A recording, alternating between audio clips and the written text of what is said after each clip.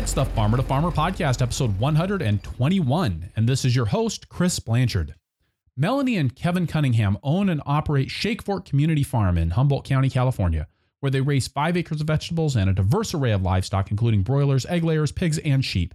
And they do it with oxen, as well as with 4-wheeled and 2-wheeled tractors. Since their start in 2008, the farm has evolved from an emphasis on small grains to a focus on vegetables and livestock, which they sell through their 120-member CSA and 3 farmers markets. We take a deep dive into how they've integrated the oxen into their operation, including the why behind it, and how they use draft power in ways and places where they feel tractor power and human power aren't necessarily the best choices.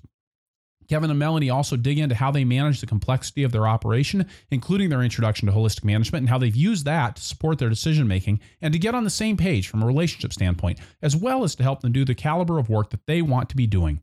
We discuss how they schedule multiple labor-intensive enterprises and how they've divided responsibilities and how they coordinate between the different parts of the operation.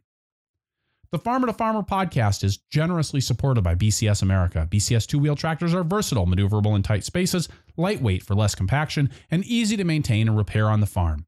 Gear-driven and built to last for decades of dependable service. BCSAmerica.com. And by Vermont Compost Company, founded by organic crop-growing professionals committed to meeting the need for high-quality compost and compost-based living soil mixes for certified organic plant production. VermontCompost.com. And by CoolBot by Store It Cold. You can build an affordable walk-in cooler powered by a CoolBot and a window air conditioning unit. Save up to 83% on upfront costs and up to 42% on monthly electrical bills compared to conventional cooling systems. Melanie and Kevin Cunningham, welcome to the Farmer to Farmer podcast. Hi, thank you for the opportunity. Yeah, thanks for being here. So I'd like to start off today by having you guys tell us a little bit about Shake Fork Community Farm. How many acres are you farming and where are you guys selling it and where you guys are located and what makes you guys so cool? Well, our farm is 85 acres in total. We're in Humboldt County in the far north coast of California in a little town called Carlotta. We're on the Van Dusen River floodplain. So the river actually flows through our property, and about half of our acreage is river bar, meadow, and we own to the far side of the river, so we've got like 5 acres of mixed timber on the other side. So farming-wise, we have, about 8 acres in cultivation, 5 in veggies, and another couple in mixed in small grains and hay crops. And then the rest is all pasture.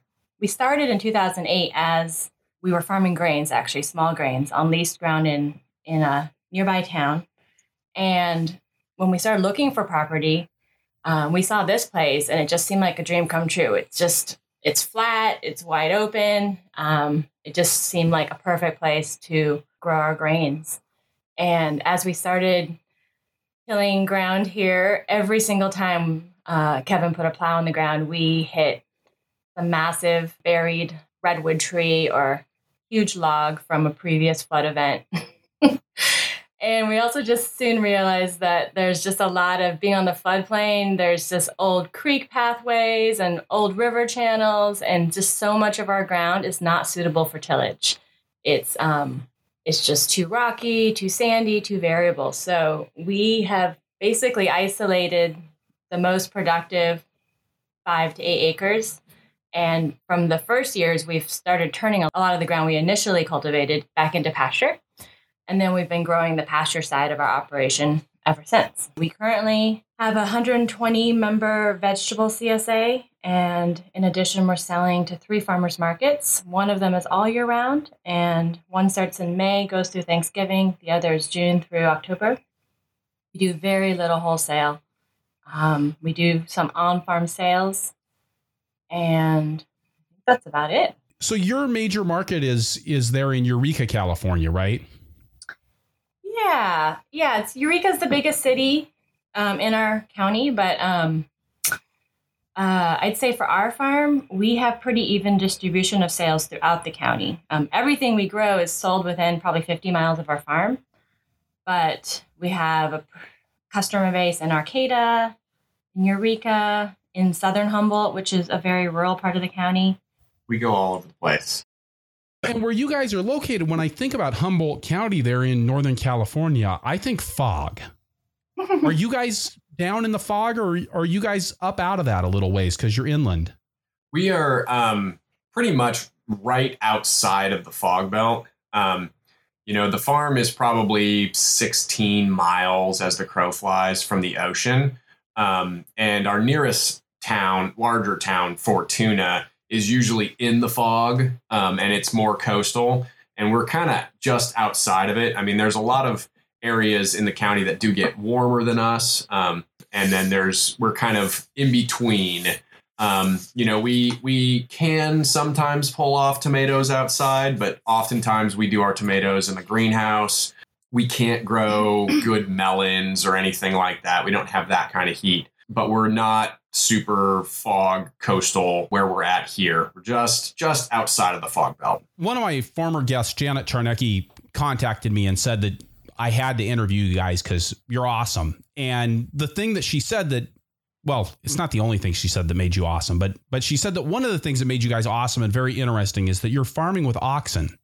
Certainly. Yeah. Yeah, I think we might be the only production-oriented farm on the West Coast that has that claim to fame. Yeah, and it's a bit of a convoluted story. It's not something we certainly ever intended to do. I've traveled quite a bit and woofed on lots of farms overseas where there were oxen involved, and I can't say that I ever imagined that I would be farming someday with oxen, but we're doing it. It is happening here at Shake Fork. Okay, so I want to start with the basics. What is an ox? So I like to think about it. Basically, an ox is more like a job title than a breed of animal.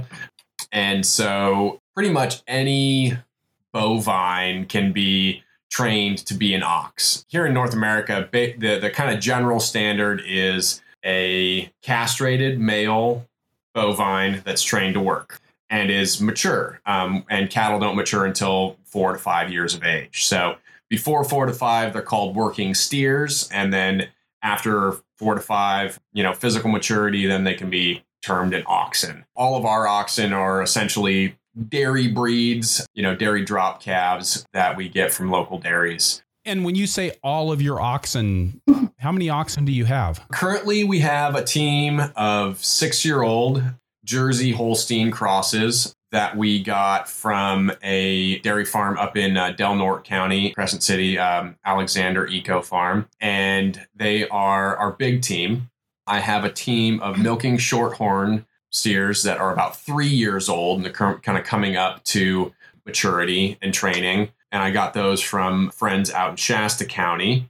Then I have 4 brand new calves that we're feeding just this year. So they're about 3 months old, and they're Fleck V crosses, kind of a mixed breed. Fleck V being a German breed, and they also came from the Alexander Eco Dairy up in Crescent City. So we have teams in progress, but most of our farm work actually gets done with the oldest team. That's kind of the most well-trained and the largest and most capable actually to do farm work.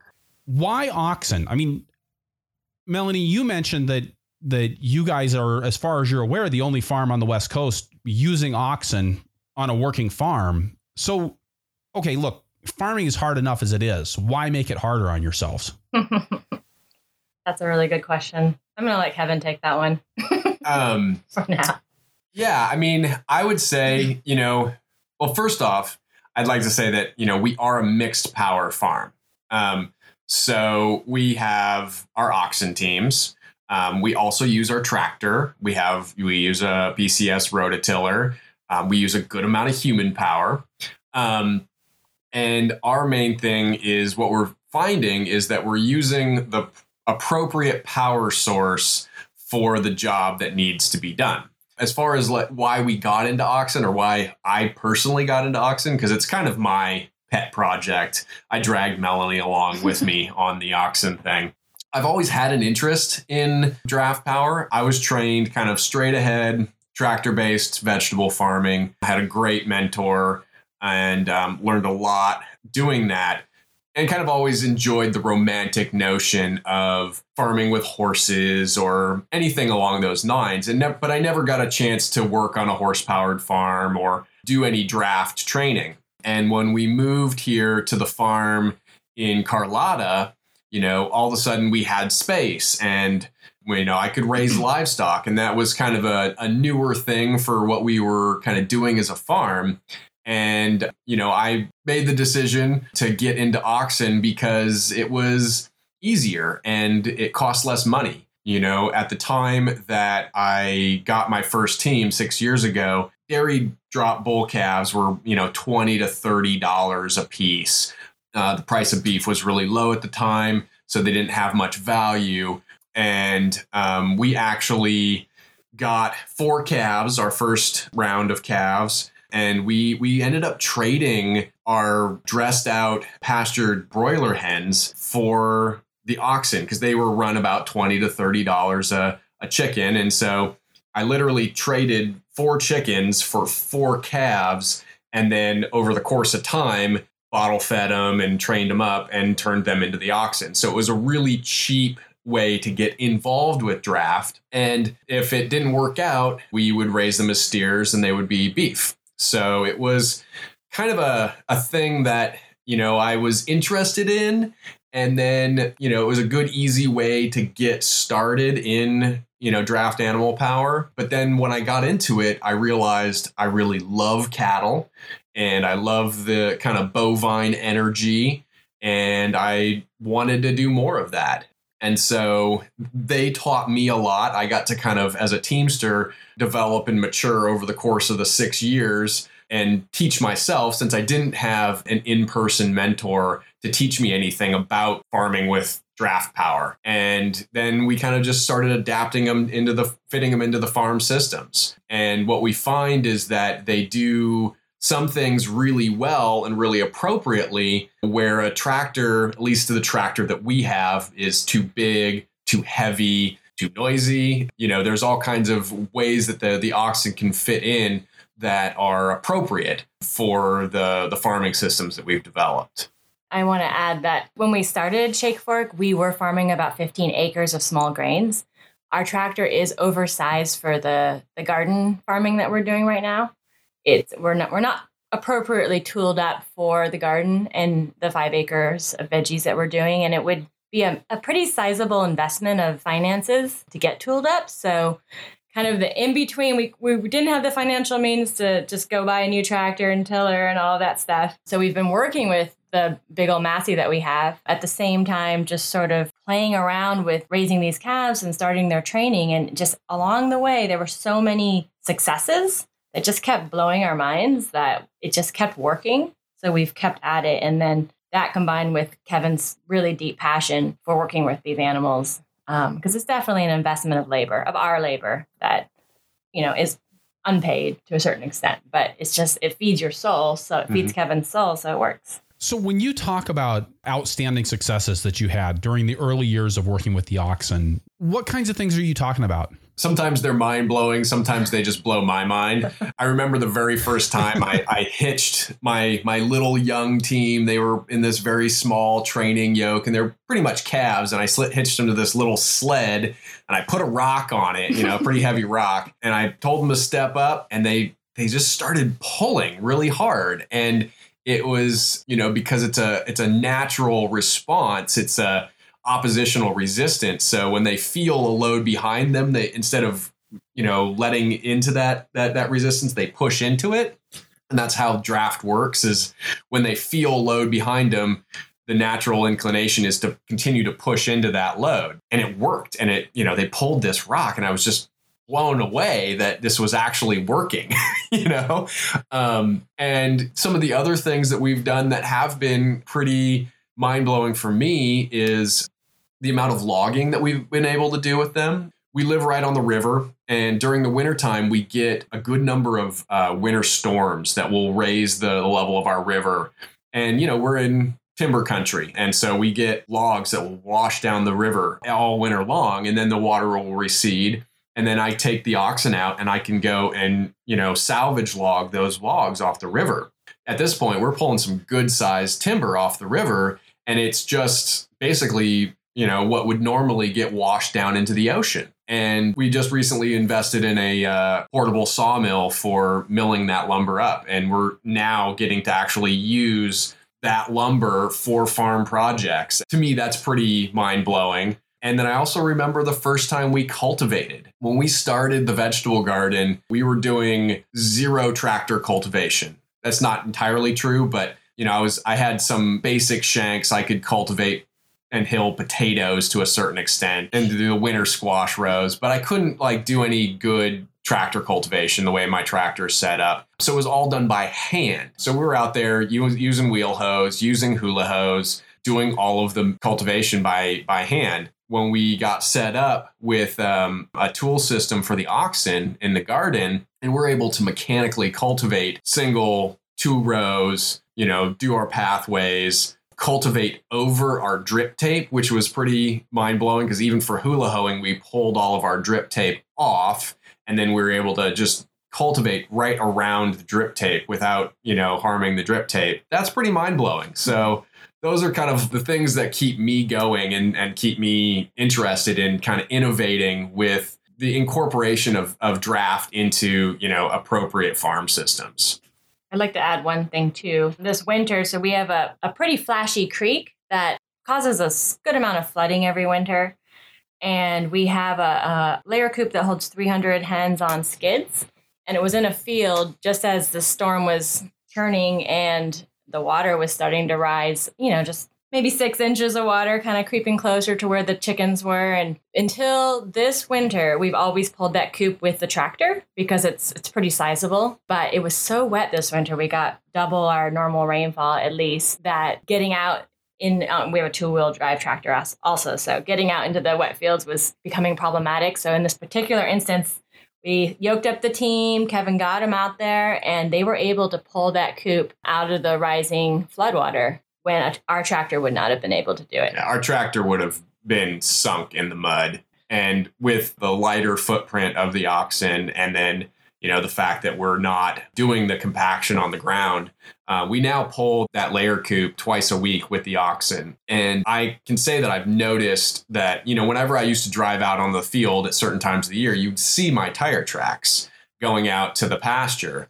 When I walk the oxen out and I pull that coop, you won't see where I've been. My tractor's probably 12,000 pounds. The team is, about 2,000 a piece. So, and the level of compaction that the hoof action does is much less than tire compaction. And it's noticeable out in the fields. So how big are the oxen? I mean, you just threw out a weight there, but what does that translate to in terms of the size of the animal when you're standing next to it? My big team are Jersey Holstein crosses. Jerseys are fairly small cattle. Holsteins are actually rather large animals. Anybody who's been next to a Holstein dairy cow knows that they're big animals. So they're kind of mediums. The whole Jersey moderates them. They are probably around a ton a piece right now. But yeah, I'm 6'1". They're up to about my shoulder on their shoulder. The tops of their heads are over my head. They certainly are big animals. When people see them, they say, "Wow, that's a big animal." They're impressive. Yeah, they can be impressive. And there's other breeds of oxen that certainly get bigger. A full purebred Holstein would be much larger. A brown Swiss would be definitely a sizable ox. Chianinas are massive oxen, but I think for farm work, kind of a medium to medium large breed or crossbreed is what we're kind of going for. But they are bigger than your average cow, bigger than your average steer, and then the ox. One of the reasons you castrate is the ox will be larger than the bull of the same breed. Something about testosterone limits growth at a certain point. So when you castrate, you make the animal more mellow, but you also get a larger animal, which when you're looking at, muscle power, that's a benefit. So they're sizable animals for sure. And how much power, when you talk about muscle power, how much power does that translate into? I mean, I realize that saying, trying to compare horsepower between an ox and a tractor is a little bit, I don't think that's going to work, right? But like, how much pulling power do you have with an ox? Probably the best examples are the logging that I do. And the logging is certainly the upper end of their weight limit. And I use that actually as kind of a oxen CrossFit to kind of get them in shape for the farming season. Mainly because most of the garden work I do with them, I actually don't want them pulling their maximum. They'll pull faster the heavier the load, and most garden work should be done at a walk, so it should be easy for them. I want them, when they're in the garden, for it to be really a mellow pull, and that goes for our bed shapers and our chiseled plow that we go through our beds, cultivation, bed raking, cultivating our pathways. All of that should be really easy work. The logging is where we kind of extend that capacity, and I'm definitely pulling logs that are, 2 foot in diameter, 16 feet long, fresh from the water. So they're full of, moisture. They could be 5,000-6,000 pounds. It's a substantial pull on gravel bar, and that's the other thing is you have friction coefficient. So, it's different when I'm pulling a very heavy load on wheels versus pulling a very large log with a lot of surface area over gravel bar.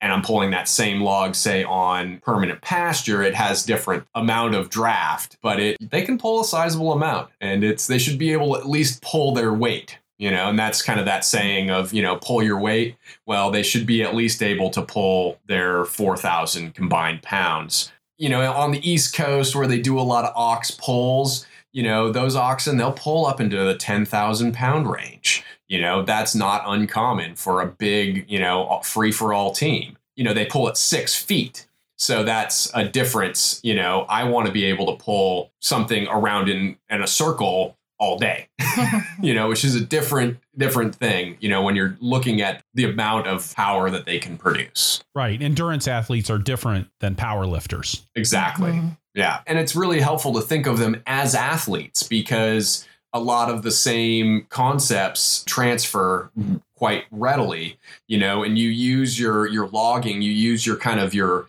strength training to build your muscle mass. And then, I'll do that. And then I'll kind of do a long and low day where I'm just doing something lighter, but long. I'm walking miles, and then I'll do some intense, high intensity work. And that not only keeps them mentally flexible, but it also builds their physical stamina and their capacity to work. And so that's something that I've always wondered about with regards to draft animals, because I've always had mixed feelings about draft animals. I've always been kind of fascinated by them, but at the same time, they're really big and it kind of scares me. When you're talking about that, I mean, having to think about the different types of exercise, if you will, on different days, a hard pulling day followed by a long and slow day. That seems like a complication to farming that is, it's already complicated. How do you guys manage that? Well, I think, I do most of my kind of training and work during the wintertime, and so we do have a mild climate here in California, and we do a year-round market up in Arcata, but it does get to be more mellow during the winter time. And that's really when I focus in on doing my logging and making those kind of physical gains so that by springtime, I'm able to focus more on the priorities of the farming and the garden that I need to focus, and I have to get crops in. And that's kind of a traditional pattern. You spend all winter doing your logging, or, if you're in the right climate, you could do your maple harvesting. And then during the springtime, you're plowing. Summertime, you're cutting hay. In the fall time, you're, harvesting. And so you have this kind of seasonal flow to the work. And it still holds true. We do most of my when I'm training my young teams,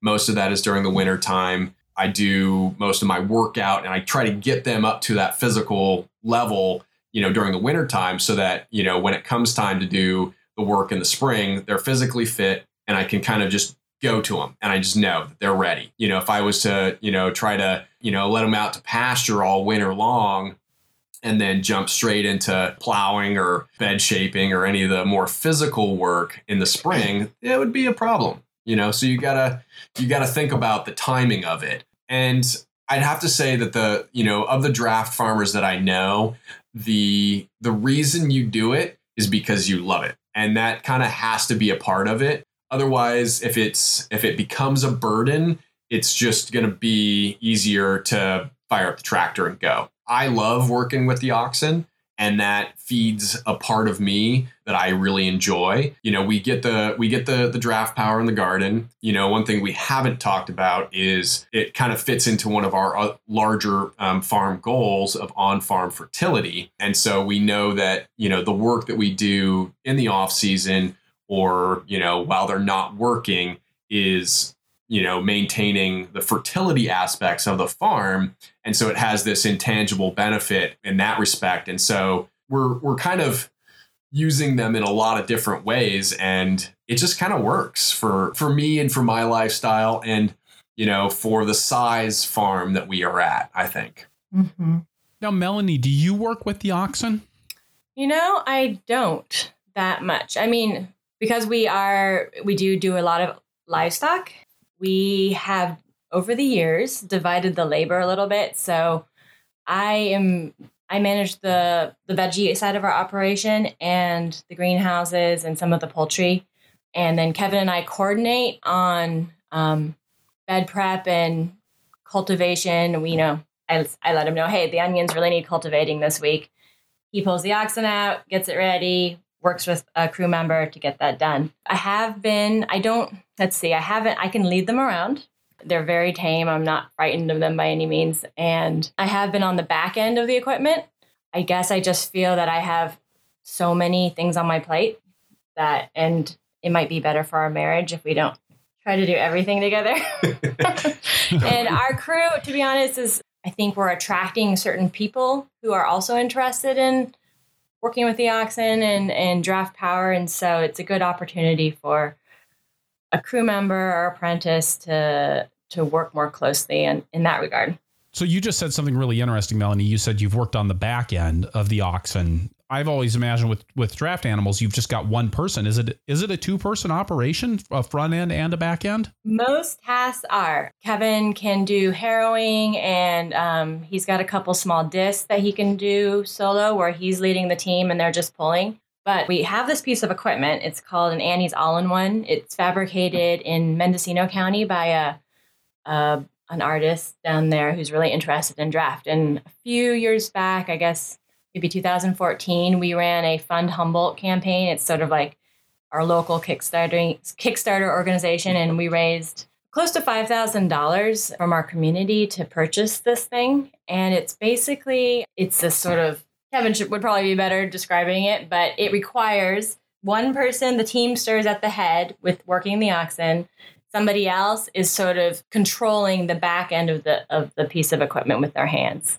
Yeah, it's a multi-tool carrier. So it looks pretty simple. It's basically a set of handles and guide wheels, and then we can put on bed shapers and cultivators and chisel plows and furrowers and cultivators and all kinds of different things on the back of it. But it does and that is what's different probably about oxen as opposed to a lot of horse farming equipment, is that because they're essentially voice and body position controlled, I don't actually have any physical reins or anything in control with the oxen. I'm leading them with my voice commands and leading them around. So that requires one person at the head and one person at the back. Now, it can be thought of as a disadvantage to like a horse-drawn cultivator. You can have one farmer go out and cultivate. The advantages of it are that we can cultivate a much denser planting. So we can cultivate 2 rows per bed as opposed to a single row, which most horse-drawn cultivators are set up for single rows. The other advantage is that we get to include our crew, and we have apprentices on the farm, and they get to work with me on the back end where they're actually using the implement themselves. And then, for some of our advanced apprentices, they'll actually lead the oxen, and I get to be behind and working the handles of the equipment. And the Annie's All-in-One it's an amazing piece of equipment, very well made. And we should give a plug out for Annie because she did a great job designing and building it. It's based on a French model called a Cassine. I'm not certain on the pronunciation, but it was developed in France, and it was actually exported to a lot of third world countries as far as for working small draft animals, mules, donkeys, oxen, and it works great in our particular situation. It's a very appropriate tool for working in our garden. So, Melanie, can you tell us a little bit more about your vegetable production and how that all works and where the oxen fit in and versus where you guys are doing handwork instead? Our vegetable production, the CSA is the heart of our vegetable production. So I'm designing my production plan and our succession planting around the CSA, which means, growing a whole variety of stuff. Some of it is more challenging to grow in our area, in our climate than other crops, but we try to keep a balanced box each week. And then there's a few crops, I guess, that we grow more extensively. Like we do a good amount of onions, a good amount of potatoes. Storage crops were always sort of our special interest, I guess. So we like to go into the winter with a barn full of stuff. Our system has really been in flux over the last few years because the oxen weren't large enough to do the work that they're doing now until about, 2015, I think was the first year that we went from wide 4-row beds, tractor-built beds, to 2-row oxen-built beds. For example, right now we're prepping like 1/8 of an acre for our next brassica planting, our second round. And Kevin was out there yesterday with the tractor hauling manure. We have a little John Deere manure spreader, and then he disced that in. Tomorrow, after this rain, we'll get the oxen out, and our apprentice, Daniel Perez, will be working with Kevin on the all-in-one. They will shape beds, and then once the beds are shaped, they'll do a sort of a kind of a back and forth of shaping, raking them out, reshaping, raking them out until the beds are formed adequately and they're smooth and they look good. And the final step, which is really nice for me, is they'll run through and they'll mark our rows for planting. They'll make these little furrows, and so that kind of designates where we do our planting. Before, years ago, I just used to mark those all by hand.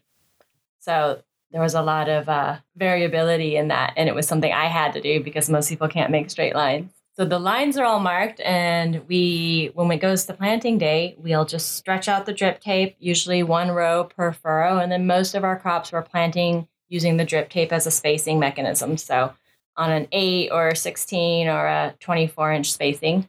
And then it's all set up because we have those furrows pulled, and they're the same spacing as we can work the cultivator around that. When we need to cultivate, everything's lined up to just sort of sweep through and do some of the initial cultivation with the oxen. Now, we still have to get in at some point usually and hula hoe in between a little bit just to clean it up. But I feel that since we've been able to do the oxen cultivation, which started, I think it might have been even last year, maybe 2015 was our first success with that. We started in it on 2015, but last year was the first real year where we were cultivating. Yeah, I mean, the onions are a really good example because typically onions, I'd say we weed 5 times in a season to get a good sense. It's a big crop that we do because we do the winter market, so we like our storage onions. And I'd say now we probably will hand weed hula hoe once, possibly twice, and all the rest of the cultivation will be done mechanically with the oxen. They can sweep through a half-acre field in a half an hour. Wow, that's really nice. Yeah, that's a lot of ground that you can cover in a hurry. Mm-hmm. It's helping. Yeah, I mean that when last year was the first year where we were cultivating, regularly, and the first time we did it and it worked really well, it was like bells were going off in my head because the amazing time efficiency, knowing that it took me 15 minutes that saved hours and hours of hand labor. It was pretty amazing, when it did work. And onions are a great example because they don't shade very well. You got they're just a perennially weedy crop, right? So they we do a lot of the cultivation with that. Our brassicas we're able to cultivate. We can do a single row cultivation on all the squash and the potatoes and hilling on the potatoes. It works great for the scale of garden that we're growing. It buys us time so we can put more attention into the fussier stuff too. So, we can still get in there and be really clean with our root crops and some of the stuff that's you're not able to cultivate with the oxen, like the peas that are all trellised. Mm-hmm. Now, how many CSA members do you have? Well, last year Max was our largest year at 120 families. Some of those are half shares. So we offer 2 different size shares. So probably if we counted it all as a full share, it would probably be about 80 shares. But family-wise, it's about 120 families. And that was comfortable for us, and that's where we want to stay. We won't be, since the beginning, we've grown every year. And I think we've kind of found our sweet spot at 120 families. And then the 3 farmers markets, relative to the CSA, are you guys doing more vegetables to farmers market, less vegetables to farmers market? We're still doing more to farmers market. Our goal, we would love to be primarily a CSA farm. And I think what it would take to get there is to have our CSA members buying more of their full diet from us. But because we also have the eggs and the chicken and the lamb, farmers markets constitute about 60% of our gross sales. So you said that it's awfully cool there in the summertime. Are you doing a lot of hoop house production? Well, like a hot day for us is 80. We do our peppers and eggplants outside in little caterpillar tunnels. The tomatoes we do in a hoop house now. We haven't been. We have only 2 hoop houses. One's for propagation, one's for the tomatoes. They're just small little 20 by 48 feet structures. This winter, I applied for the NRCS funding to get a couple more high tunnels. So in the next month, we're putting in a 30 by 96 foot semi-gabled structure. And then we'll be hopefully putting in another one by the end of this year. I wish we had done it years ago, but better late than never. I'm excited about it. I think it's going to revolutionize our capacity. We're just not meeting market demand in the winter. We always go home with empty boxes. And one of the things that we've discovered over the years, and it's just taken time to address, is just that problem of year-round cash flow. When you have a big mortgage and we kind of have some full-time staff now, and just all the expenses that come with owning property, we are setting ourselves up to kind of spread out the labor a little bit, but also just provide a real income stream over the winter. I guess we had that in the beginning a little bit with our grain CSA, because that would start in the fall with the grain harvest. So we'd have this big influx of cash at that time. But when we dropped the grain CSA, almost 4 or 5 years ago now, I think it was 2014 was the last year, we kind of lost that big chunk of money in the fall that would carry us through. It's just taken some time to build the infrastructure that we know we need because it's costly.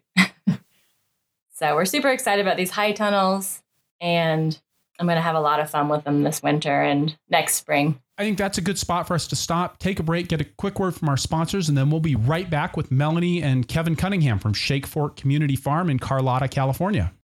Perennial support for the Farmer to Farmer podcast is provided by BCS America. A BCS 2-wheel tractor is the only power equipment a market gardener will need, with PTO-driven attachments like the rototiller, flail mower, power harrow, rotary plow, snow thrower, log splitter, and more. You name it, and you can probably run it with a versatile BCS 2-wheel tractor. The first time I used a rototiller way back in 1991, it was mounted to a BCS 2-wheel tractor, and it spoiled me for life. When you get behind a BCS, you can tell that it's built to the same commercial standards as 4-wheel farm tractors, and it has many of the same features. I've used other tillers and other mowers, and I spent most of the time when I was using them thinking of how much easier it would be with a BCS. Check out bcsamerica.com to see the full lineup of tractors and attachments, plus videos of BCS in action. Perennial support is also provided by Vermont Compost Company, makers of Fort V and Fort Light potting mixes. What if you didn't have to worry about weak transplants and poor germination due to less than great potting soil? Or worry about getting finished compost for your homemade blend, or making sure your employees remember to add the fertilizer charge? What if you could grow plants up until the roots filled the container without having to worry about supplying extra fertility? What if your potting soil supplier dealt directly with growers without going through a distributor so that they know who gets every batch of potting soil and how they're using it? What if your potting soil had your back consistently year after year? That's what Vermont Compost potting soil can bring to you, taking care of growers by taking care of transplants since 1992. VermontCompost.com. And we're back with Melanie and Kevin Cunningham from Shake Fork Community Farm in Carlotta, California. So before we went on break, we were talking about some decisions that you had made about dropping the small grain CSA that you were doing several years ago. Why did you drop that? Why did you let that go? Oh gosh, there are so many reasons. I'd say it's a combination of, first of all, just responding to the condition, to what our farm is. And when we were fairly new farmers when we started farming. We were new farmers when we started farming as Shake Fork. And then when we moved to Carlotta, we were only in our second year. And we learned a lot just once we started opening up ground here and realized that so much of the ground is just more suited to a permanent pasture agriculture. And so we didn't want to force our ideas of how we wanted to farm on the land. And so we changed our ideas of what to produce in response to that. That's probably the main thing. I mean, the other is probably a financial question. I mean, we were dry farming our grains. The basic numbers are an acre of dry farmed organic grains here in Humboldt. Our top yields were about a ton per acre. And we were fetching actually a fairly high price through our CSA of about $4.50 on average per pound. That still only works out to about $9,000 an acre. Now, there's not as much labor, you could argue, as producing vegetables, but to say that there's no labor involved in producing grains is total misconception. I mean, there was still a ton of tractor work, the harvest, all the processing, seed cleaning, milling, packaging, storage. I mean, there was still a lot of stuff to figure out. And at $9,000 an acre, it just wasn't the best use of our best ground. It wasn't enough to make the farm work. Once we started realizing we have this mortgage, we have property taxes, we have all these fixed expenses that come with property ownership. And we started figuring all that out and just realizing this isn't going to cut it. We need to do more. We need to earn more per acre on our land. And just to keep things running. And so now, are you guys running a profitable farm at this point? Yeah, we are. I mean, we're not raking in tons of money like we hear stories of some farms doing. But I'd say as of year 3, we became profitable. We're making a very modest income for ourselves, but we are constantly reinvesting and continuing to build infrastructure for both the on-farm apprentices that live here, for the animals. I mean, pretty much most of our profit just goes back into the farm. Now, do you guys have kids? We have one 3.5-year-old that was, one son. Clyde. Mr. Clyde. Farmer Clyde. All right. That's a good farm name. I like that.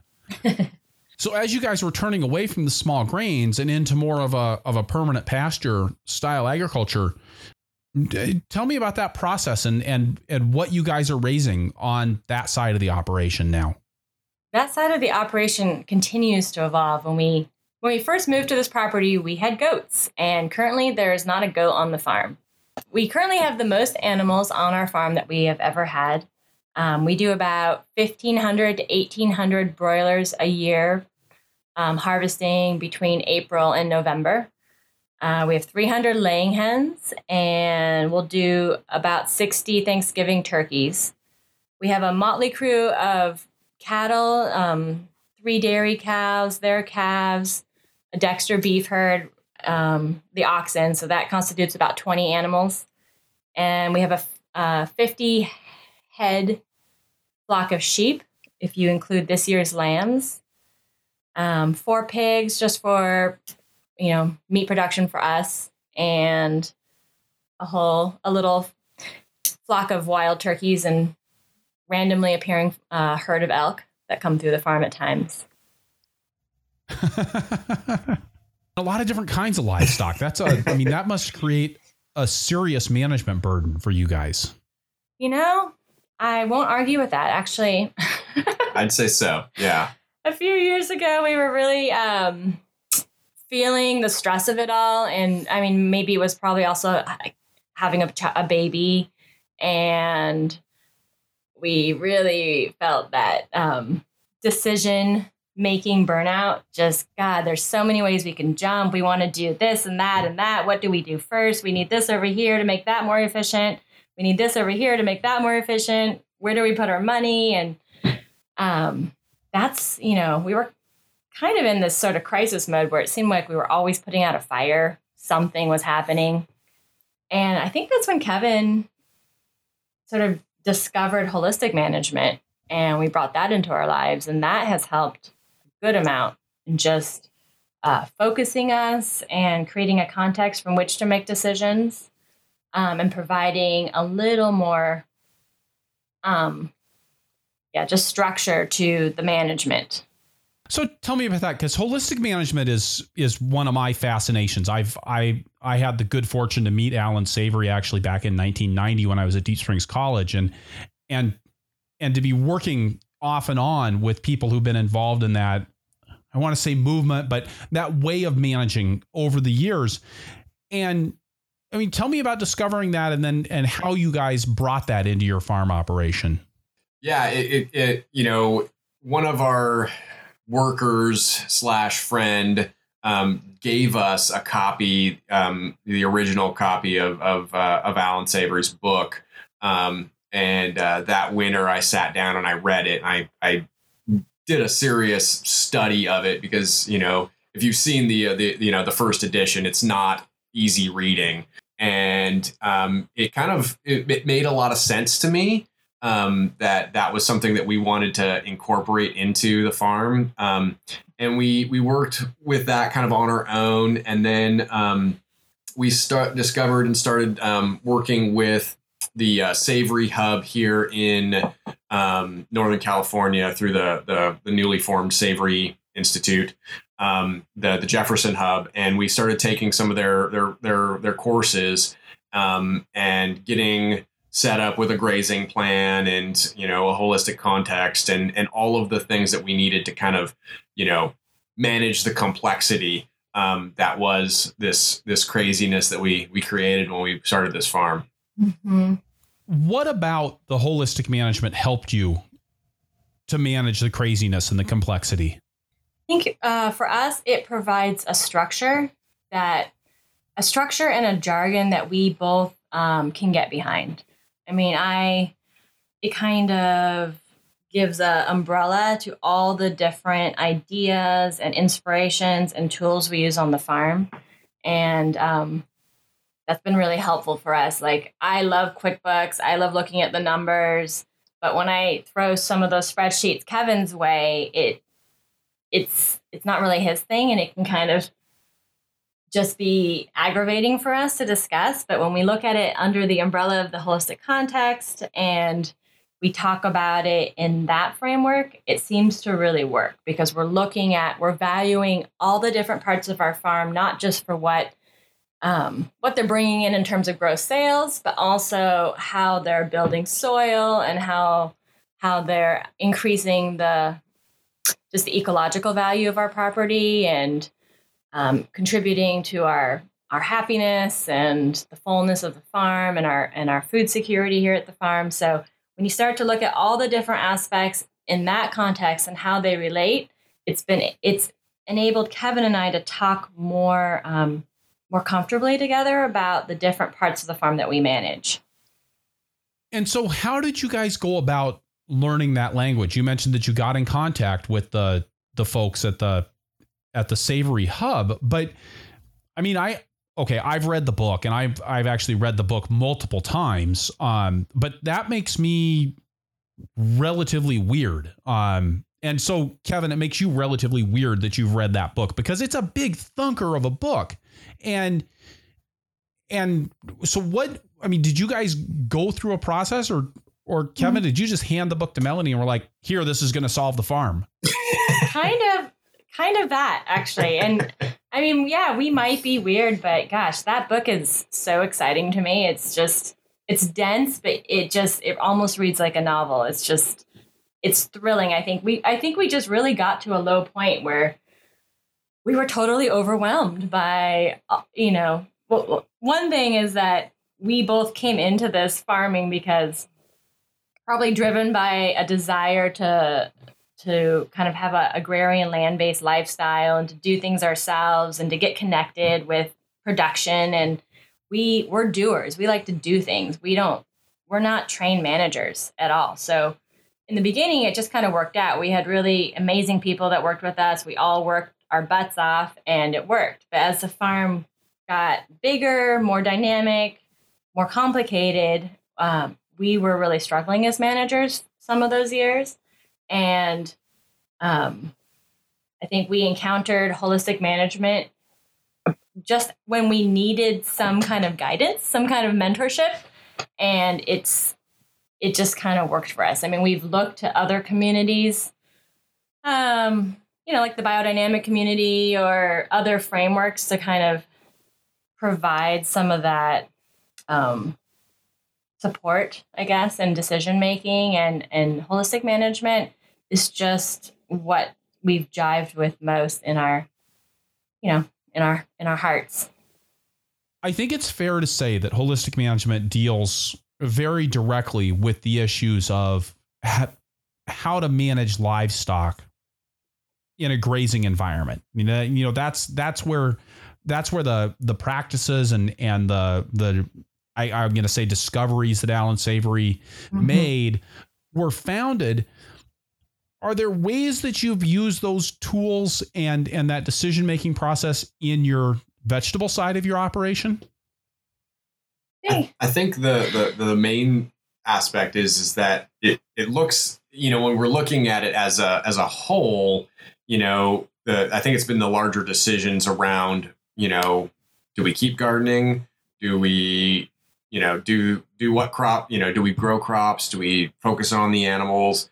And, having our contacts has allowed us to continue to do that because it fits within our ultimate goals. I think it's just, it does give us a decision-making framework that allows us to make some of the larger decisions. I don't know how much it fits into like crop by crop decision, what, like, do we plant potatoes or do we plant squash? I don't know if that really factors into it as much, but it's more, the larger picture.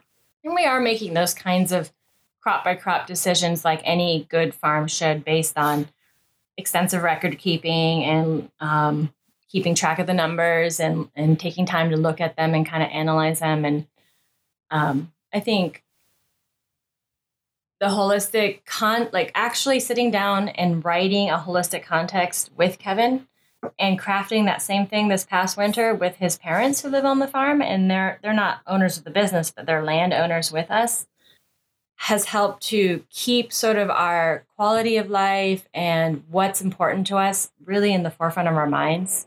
So it was really a no-brainer this winter to go after that grant money for the high tunnels, because we know part of our financial security is going to be providing more cash flow over the winter. We know part of our desire to eat well and nutrient-dense food is going to be having a place to grow food over the winter. We know part of our goals of improving the land and the water systems is going to be staying out of our garden over the winter because it floods a lot, and we've caused some problems there with harvesting and walking in walking in wet soil over the winter because we do so much overwintered production. So it just became really easy to kind of trust our decision-making process because we have the process enables you to put those goals and articulate what's important to you and keep that all sort of right at the front of your mind as you're going about your day-to-day life. Yeah, I really like that. And I think that one of the really neat things that holistic management does is it talks about the importance of management, which is something that I think when you throw that out there, a lot of people immediately go, ooh, that's really businessy and not why I got into farming. But it puts that in this larger context of really why you got into farming and what your values are, and talks about management within that context. Yeah, sure. That actually has probably been partly, I hadn't thought of that before you said that, but I think really embracing our roles as managers has coincided with reading Alan Savory's book and really becoming students of holistic management because, I don't shy away from that management role anymore. I kind of see it as, we're sort of grand orchestrators of this crazy, dynamic, complex organism that we've created around us. And it's not just us, it's all these different factors. It's our shareholders, our neighbors, and our mentors, and our crew. And we're sort of, we have a key role to play in making it all run smoothly. And to the degree that we've embraced that, the farm has been more successful and a much happier place to be. Yeah, it's allowed us to kind of get over the worker guilt, that we're like, oh, the crew's out there and they're hula hoeing and we should be out there too. And we do try to work with them as much as we can. But we also realize that we are in charge of this, the whole rest of everything. And, we have to do our production planning and we have to do our grazing planning and we have to do all of that aspect. And for me, it's allowed me to, the holistic management has allowed me to, Melanie is amazing with the production planning side of the garden and, keeps meticulous records and, can do all of these, spreadsheets and whatnot. And like she said, it didn't really work for me, and particularly when we look at the pasture side of the operation. But for whatever reason, the way the holistic management record keeping and planning, the grazing planning works, it does work for my style, and so we're able to now,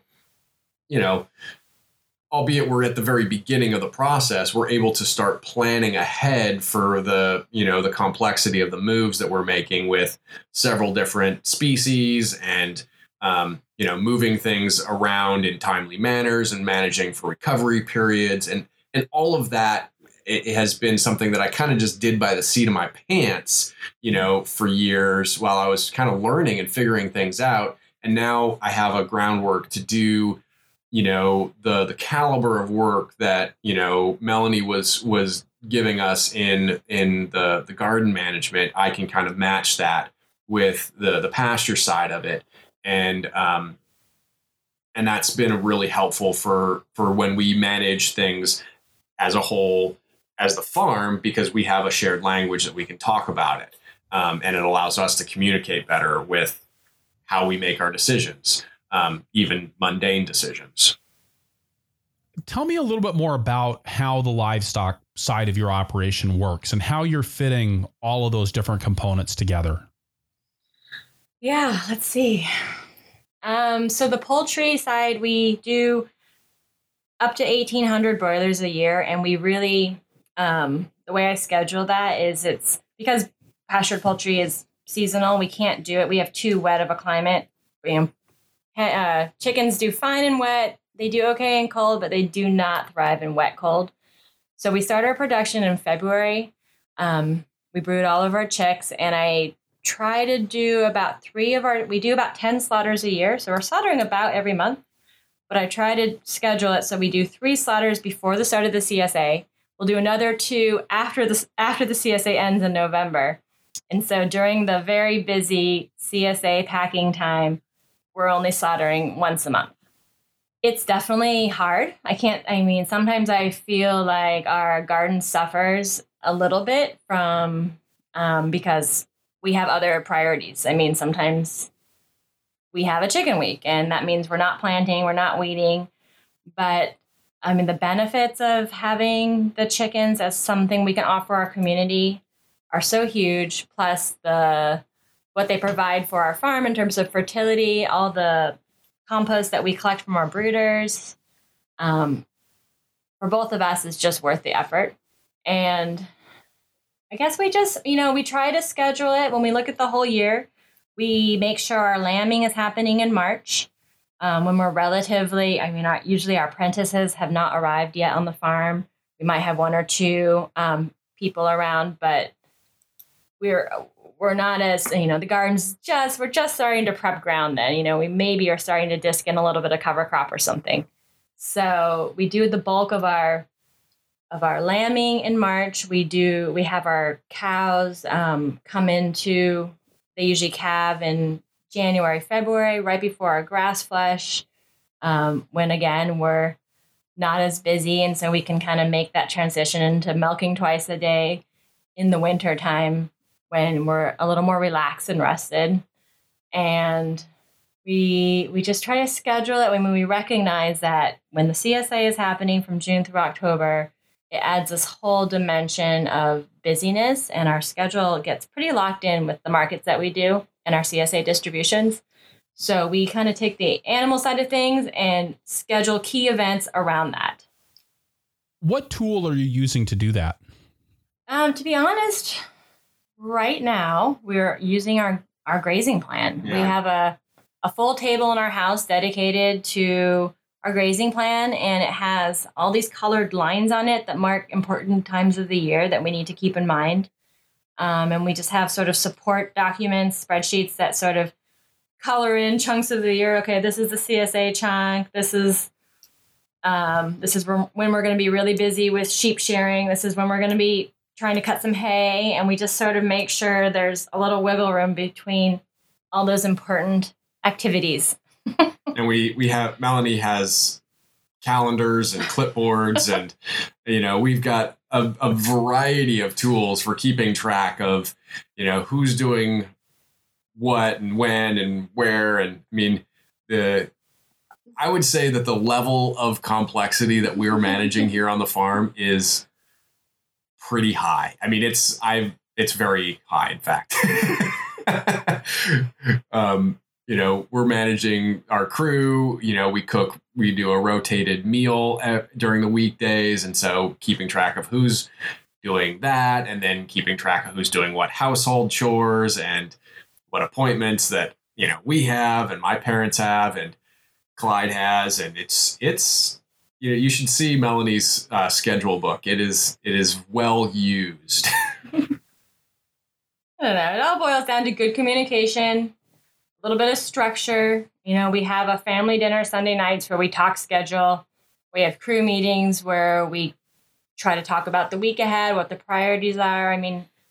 Obviously you can have a plan, and then there's always this need for flexibility, which has been hard for me as a planner, but I think we do a pretty good job now of kind of laying it out, involving all the people who on the farm that are involved, and helping them just kind of understand what the ever shifting priorities are. And, I think there probably are changes down the line for what we are doing.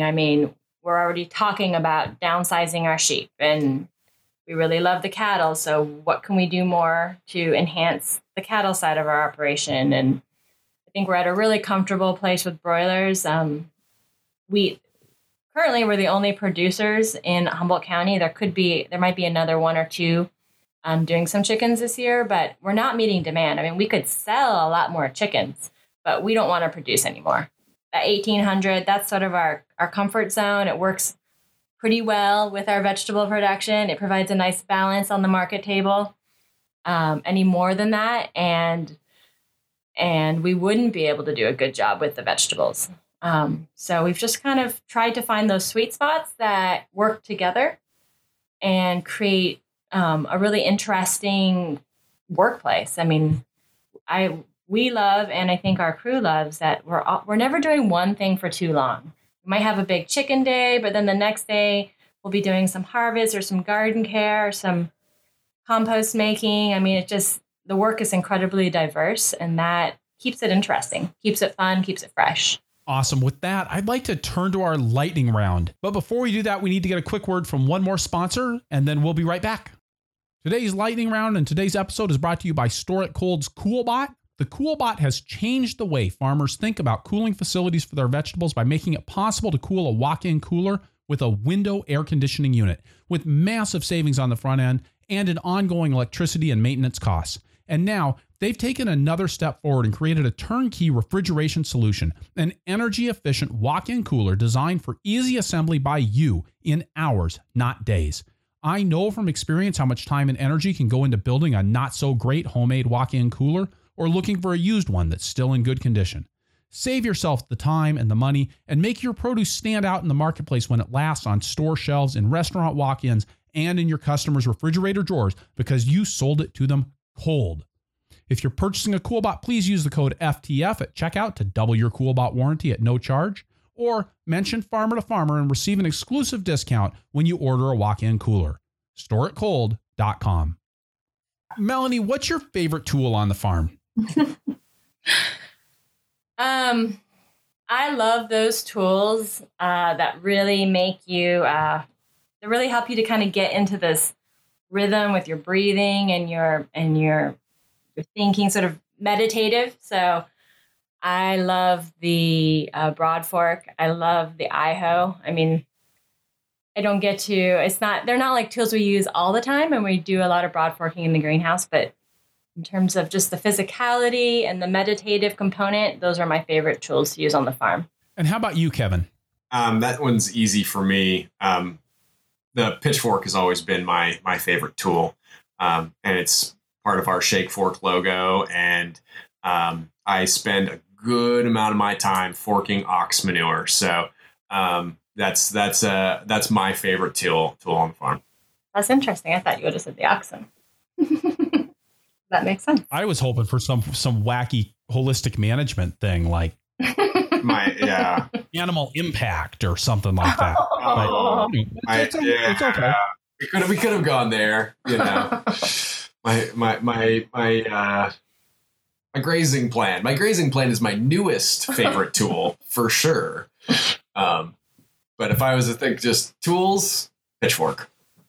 So you mentioned that the pitchfork is part of Shake Fork. So where did that name come from? Because it sounds really cool, but I have no idea what in the world a Shake Fork is.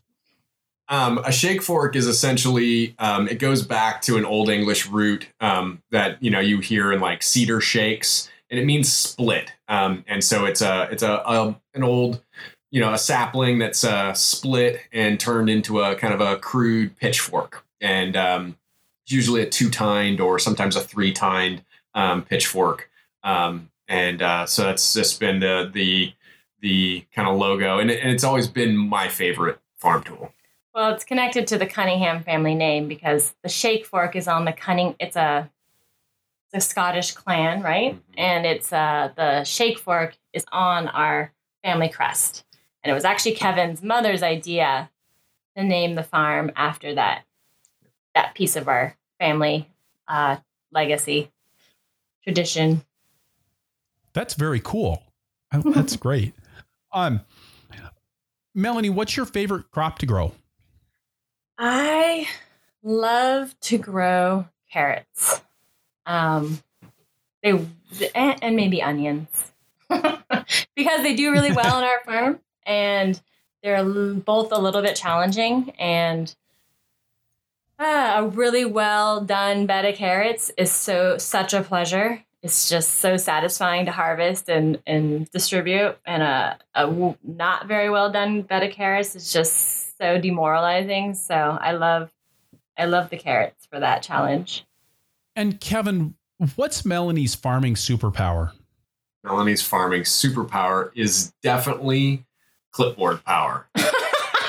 It's the ability to take everything and anything and organize it onto a clipboard. Love it. And Melanie, what's Kevin's farming superpower? Kevin's farming superpower is he has supervision. What I mean by that is he has the ability to dream big and to fearlessly move towards those dreams with sometimes by the seat of his pants, but he puts the dream out there and then just getting it out there and enables us to make it happen. And why did you get rid of the goats?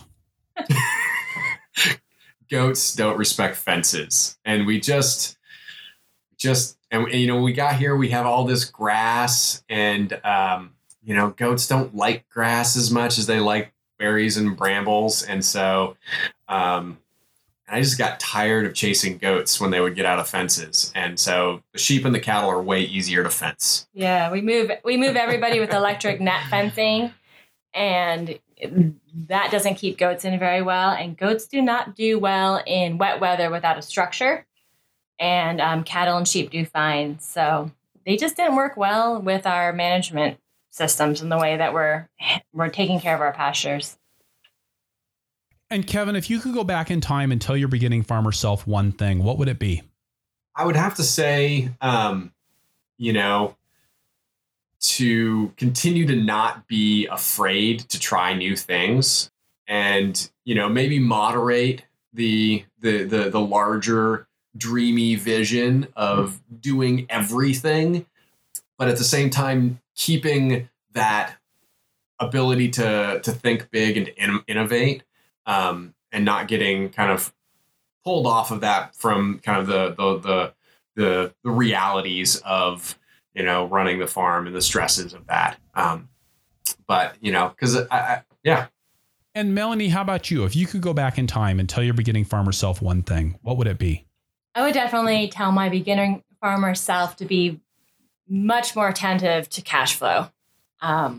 It just wasn't something we were really thinking about in the beginning, in the first year or two. And I think in some respects, we're still kind of paying for that, literally. So cash flow. Figure out how you're going to bring in income to the farm year round. Keep your workload balanced and keep the money flowing in so you can make the right decisions and do the things you need to do on your farm. Spoken like a clear clipboard superhero. Yes. Melanie and Kevin, thank you so much for joining me on the Farmer to Farmer podcast today. Yes, it was a lot of fun. Thanks for inviting us to be on your show. Awesome. All right, so wrapping things up here, I'll say again that this is episode 121 of the Farmer to Farmer podcast, and you can find the notes for the show at farmertofarmerpodcast.com by looking on the episodes page or just searching for Cunningham. That's Cunningham. The transcript for this episode is brought to you by Earth Tools, offering the most complete selection of walk-behind farming equipment and high-quality garden tools in North America. And by Rock Dust Local, the first company in North America specializing in local sourcing and delivery of the best rock dusts and biochar for organic farming. Additional funding for transcripts is provided by North Central SARE, providing grants and education to advance innovations in sustainable agriculture. You can get the show notes for every Farmer to Farmer podcast right in your email inbox by signing up for my newsletter at farmertofarmerpodcast.com. And also, if you enjoy the show, please head on over to iTunes, leave us a review, talk to us in the show notes, tell your friends on Facebook. We're at Purple Pitchfork on Facebook. We're also at Purple Pitchfork on Instagram and Twitter for what it's worth. And hey, when you talk to our sponsors, please let them know how much you appreciate their support of a resource that you value. You can support the show directly by going to farmertofarmerpodcast.com/donate. I'm working to make the best farming podcast in the world, and you can help. Finally, please let me know who you would like to hear from on the show through the suggestions form at farmertofarmerpodcast.com, and I'll do my best to get them on the show. This episode was the result of a recommendation that I got. Thank you for listening. Be safe out there and keep the tractor running.